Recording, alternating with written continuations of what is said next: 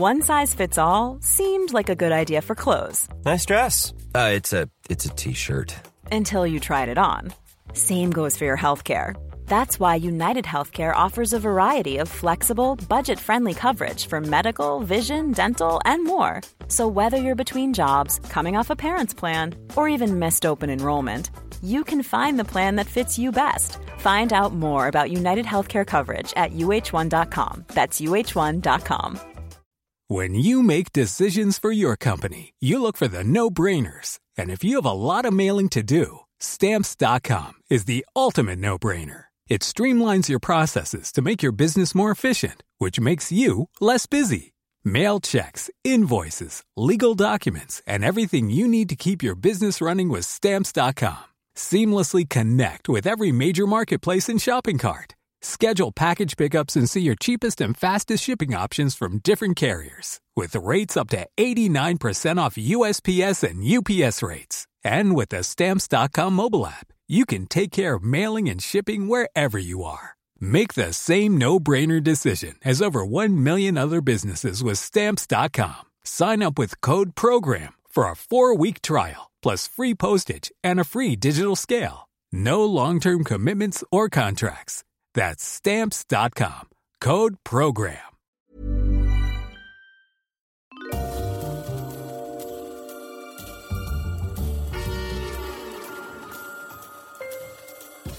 Hello everyone and welcome to Histories of the Unexpected, the show where we demonstrate that everything, simply everything you can think of, has its own history. Like monkeys, skipping and school dinners.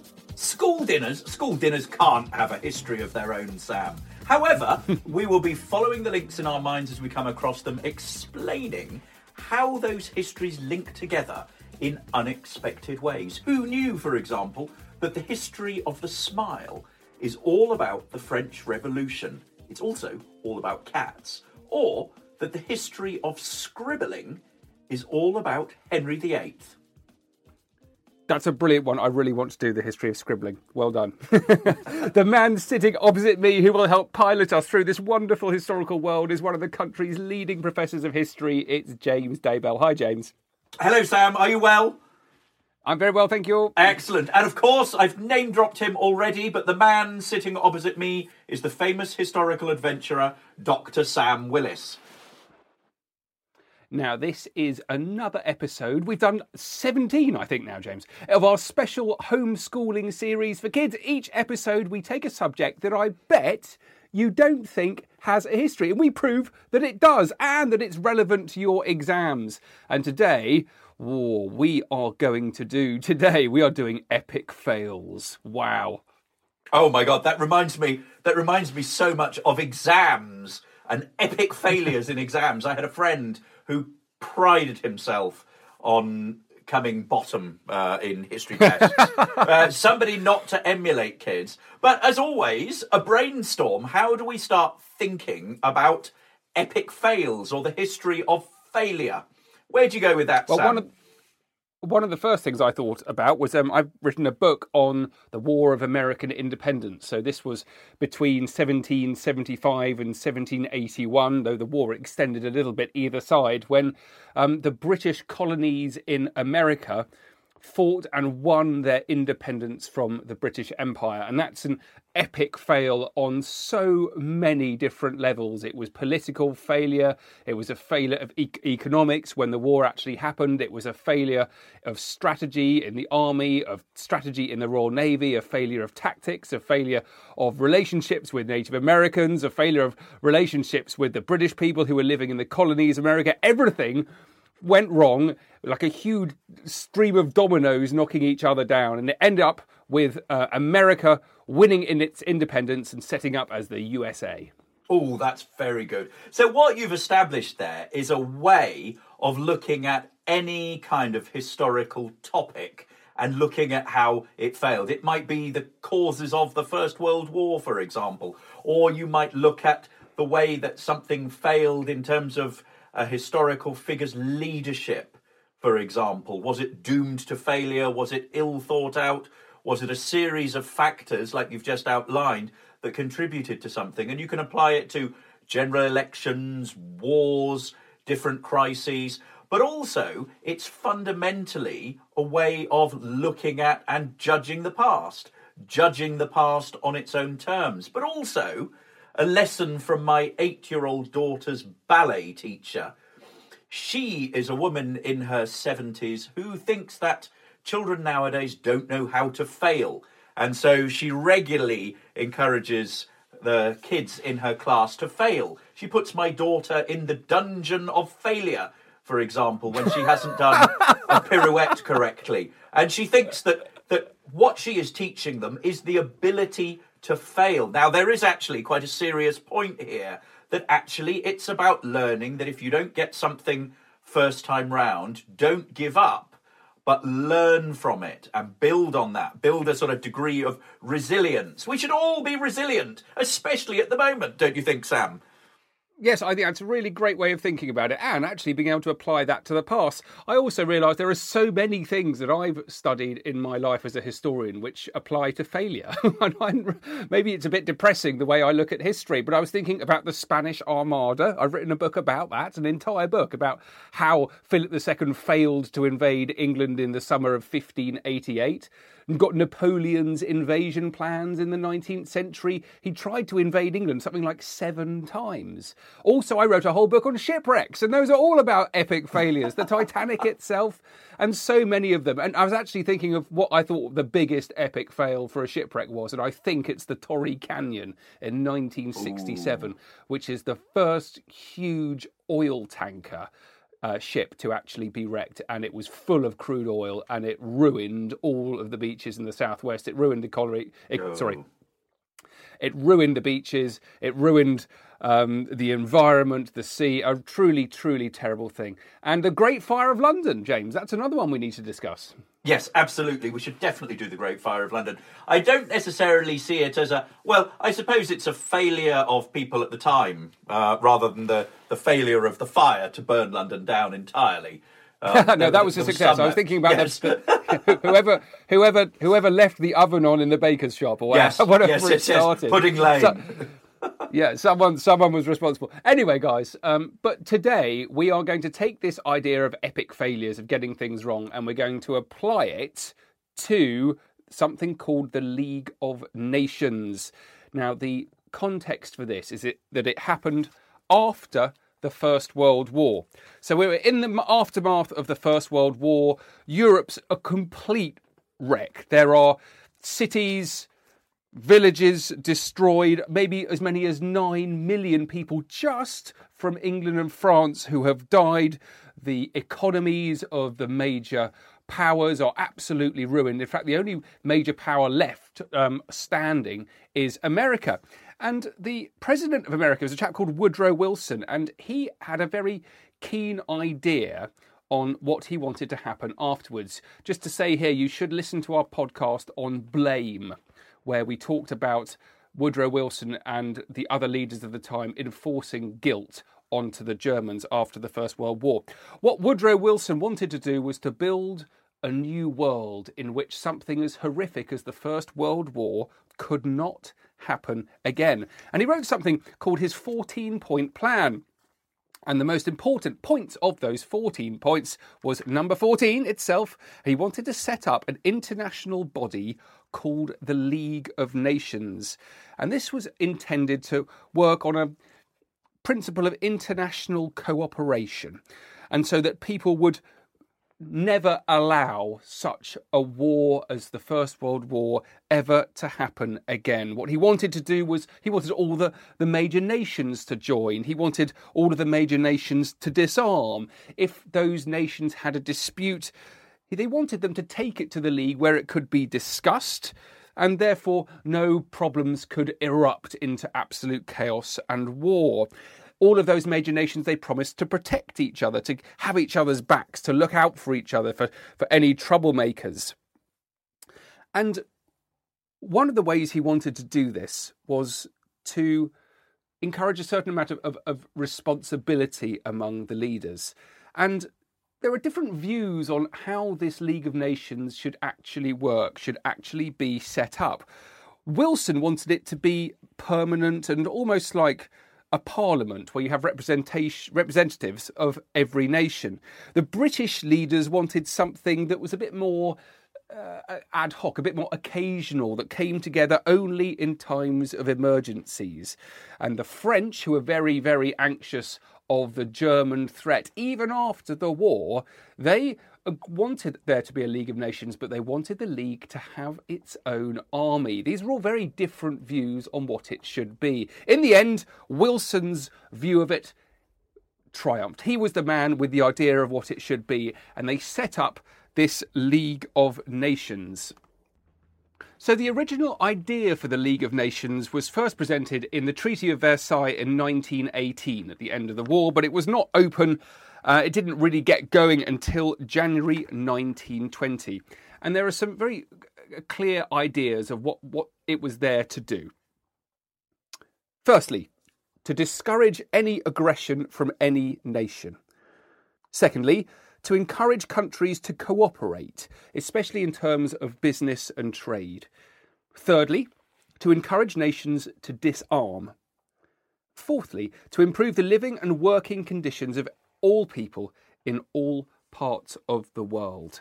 So those are the four main ideas behind the League of Nations. What happened next, James? Well, there were a series of episodes that really tested the League of Nations. And this was the Manchurian crisis and the Abyssinian crisis. Now, to start with the Manchurian crisis, this dates from 1931 to 1933, and it followed the Mukden incident, in which Japanese rail tracks were destroyed in an explosion. Now, they claimed that it was saboteurs, that it was an act of aggression, and the Japanese responded with force. And what they did was they took control of the Chinese province of Manchuria. The thing that happened next was that the League of Nations investigated the issue, and they found that the Japanese were at fault. However, what happens is something that really destabilizes the League itself, because the Japanese ignored the decision of the League of Nations, and in a fit of pique, they left the organisation and kept the province, which wasn't actually returned to Chinese rule until the end of the Second World War. Now, I want to give you a little bit of background to how this all came about, and it's all related to the position of Japan in the first half of the 20th century. Now, since 1900, Japan's economy and its population had been massively growing at a very rapid scale. And by about the 1920s, Japan was emerging as a major power. It had a very powerful army and navy, and the leaders of the army often dictated the policy of the government. And secondly, it had a strong industry, and in particular, it exported its manufactured goods to China and the United States of America in particular. It also, thirdly, had a growing empire which included the Korean peninsula. So it was aggressively trying to expand itself. Now, we then have the Great Depression, which hits in the 20s, and it affects Japan quite badly. What this leads to is trade barriers or tariffs put up against Japanese goods by both of their major importing partners, the United States and China. And without this trade, Japan felt that it couldn't feed its people properly. And army leaders in Japan were in no doubt about what to do. They needed to build up the Japanese empire, and in this case, they needed to do it by force. And it's here that we can insert the Manchurian incident in 1931, which gave them the opportunity that they were looking for to expand the Japanese empire. And they used this explosion as an excuse to basically invade. China appeals to the League to intervene, and Japan claimed that it wasn't invading as an aggressor, but simply defending and settling a local difficulty. The Japanese argued that China was in such a state of anarchy that they had to invade in self-defense in order to maintain peace in that particular part of the world. For the League, this was a very, very serious test because Japan was a leading member of the League and it needed very, very careful handling. Hey, I'm Ryan Reynolds. Recently, I asked Mint Mobile's legal team if big wireless companies are allowed to raise prices due to inflation. They said yes. And then when I asked if raising prices technically violates those onerous 2-year contracts, they said, "What the f*** are you talking about, you insane Hollywood ass?" So to recap, we're cutting the price of Mint Unlimited from $30 a month to just $15 a month. Give it a try at mintmobile.com/switch. $45 up front for 3 months plus taxes and fees. Promo rate for new customers for limited time. Unlimited more than 40 gigabytes per month. Slows full terms at mintmobile.com. Even on a budget, quality is non-negotiable. That's why Quince is the place to score high-end essentials at 50 to 80% less than similar brands. Get your hands on buttery soft cashmere sweaters from just $60, Italian leather jackets, and so much more. And the best part about Quince, they exclusively partner with factories committed to safe, ethical, and responsible manufacturing. Elevate your style without the elevated price tag with Quince. Go to quince.com/upgrade for free shipping and 365-day returns. Many of us have those stubborn pounds that seem impossible to lose, no matter how good we eat or how hard we work out. My solution is PlushCare. PlushCare is a leading telehealth provider with doctors who are there for you day and night to partner with you in your weight loss journey. They can prescribe FDA-approved weight loss medications like Wegovy and Zepbound for those who qualify. Plus, they accept most insurance plans. To get started, visit plushcare.com/weightloss. That's plushcare.com/weightloss. There was a long and very frustrating delay, and I think this is exactly what was wrong with the League of Nations, its inability to make decisions in a timely manner. League officials sailed around the world to assess the situation in Manchuria for themselves, and it was only in September 1932, a full year after the invasion, before they presented their report. Detailed and balanced though it was, the judgment was that Japan had acted unlawfully. Manchuria should then be returned, but as I've already said, the Japanese didn't do that. And so the League in many ways shows itself as powerless. It discussed economic sanctions, but without the USA, who were Japan's main trading partner, they would be meaningless. Britain seemed more interested in keeping up good relations with Japan than agreeing to sanctions. And you can see this in a brilliant cartoon by the cartoonist David Lowe, published in 1933. He was one of the most famous cartoonists of the 1930s, and he often penned little sketches of dictators around the world. And what he's showing in this cartoon is the ineffectiveness of the League of Nations. This cartoon, titled The Doormat, attacks the weakness of the League of Nations in the face of Japan. And what it shows is a Japanese soldier walking all over the figure of the League of Nations, while the League officials themselves in the doorway bow formally to the Japanese official. And the British Foreign Secretary, John Simon, is seen on the ground with a kit called face-saving kit, and he's dabbing powder on the League's nose to show that it's about face-saving, so that they know that this is wrong and that they are basically just putting on a good front. Now, it was not only the crisis with Manchuria that tested the League of Nations, it was also a result of a conflict between Italy and Ethiopia over a part of the world that then was known as Abyssinia. And again, at this point, the League of Nations could do absolutely nothing to prevent it. And this was another very tough test for the League of Nations, which, to be honest, it hadn't been in existence for particularly long at this time. Now, this conflict between Italy and Ethiopia came about because Mussolini had been feeling very vengeful for the defeat that he had suffered earlier at the hands of Abyssinia in Adwa. And this Abyssinian crisis was a diplomatic crisis which took place between 1934 and 1937. And it was a very aggressive policy against Ethiopia. It originated as a result of the Velvel incident in November the 22nd, 1934, which marked an increase, an escalation in the conflict between the Kingdom of Italy and the Empire of Ethiopia, then known as Abyssinia. And in December 1934, there was a dispute between the borderland between Abyssinia and the Italian Somaliland, which flared up into fighting. In January of the next year, 1935, the Emperor of Abyssinia, Haile Selassie, went to the League of Nations and asked them to intervene.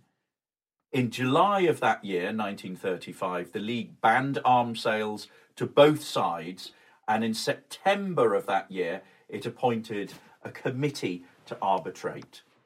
The League's committee suggested that Italy, however, should have some land in Abyssinia. And then in December 1935, news leaked about this pact called the Hoare-Laval Pact, which was a secret plan made by the Foreign Secretary of Britain and the Prime Minister of France to give Abyssinia to Italy. So in the end, the League did almost nothing, and Italy's 100,000-strong army invaded Abyssinia and conquered it. Now, the important point to make is the impact that these two crises had on the League. And it became very, very clear that if a strong nation was prepared to ignore the League would do very little about it. The delays and slowness of action made the League look scared, unable and unprepared to intervene. And as we've seen in several of these cases, the sanctions that they sought to impose were just simply useless. They didn't put enough pressure on people to change how they reacted. Everybody realised that Britain and France, as two of the great powers, were simply not prepared to use military force to intervene. And four major powers, in many ways, betrayed the League: France, Italy, Japan, and Britain. So what hope was there for smaller nations that the League would actually protect them? And instead, what we see is the League and other politicians following a policy of appeasement. And this was what led to Hitler to move ahead with his plans. So there we go. We have the League of Nations and the fact that it was built up to try and prevent exactly what happened. And it really is one of the biggest epic fails in history. I think we should just have a little quiz, James, to see if people have been listening carefully. Oh, yes, indeed. First up, which power invaded Manchuria? Secondly, when and why did they invade Manchuria? Thirdly, why did Mussolini want to invade Abyssinia? Who was the man behind the idea of the League of Nations? And finally, what was the purpose of the League of Nations? Well, I hope you can answer those questions. If not, you'll have to go back and listen again. And we've got a little task for you as well, haven't we, James? We certainly have. So we have two tasks, in fact. The first is, imagine that you are the Secretary of the League of Nations. Your task is to write a letter to Mussolini to explain to him what he has done wrong and what he now needs to do to repair that. The second activity is to draw a timeline. Historians are all about timelines. Plot a series of events, but draw a timeline from December 1934 to May 1936 down the middle of a piece of paper and use the text to mark out the key events on it. Now, on one side, put the actions of Mussolini or Hitler, and on the other, the actions of Britain, France, and the League of Nations. And that will get you thinking about how these different sides were operating during this period. And we will follow up this podcast with another one which is to do with the rise of the Nazis and the outbreak of the Second World War. And you'll just come to realise how much of an epic fail this really was. Thank you all so much for listening, guys. I hope you've enjoyed it. And do please check out historiesoftheunexpected.com to find out all about our books, our other podcasts, and the live shows when we eventually get back into the theatres. Also, please find us on social media. We're all over Twitter, Facebook and Instagram, and come and make friends with us. We'd love to hear from all of you. Thanks, guys. Bye. Bye, guys.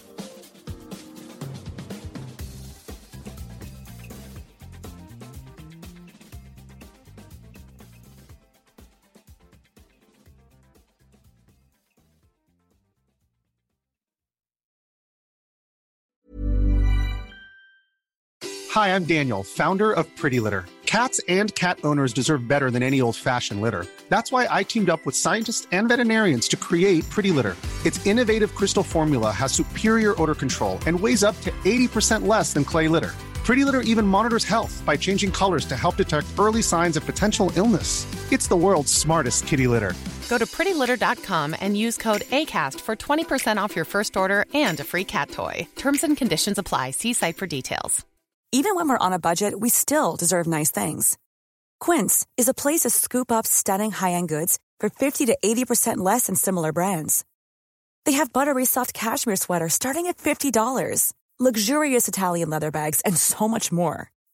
Plus, Quince only works with factories that use safe, ethical, and responsible manufacturing. Get the high-end goods you'll love without the high price tag with Quince. Go to quince.com/style for free shipping and 365-day returns.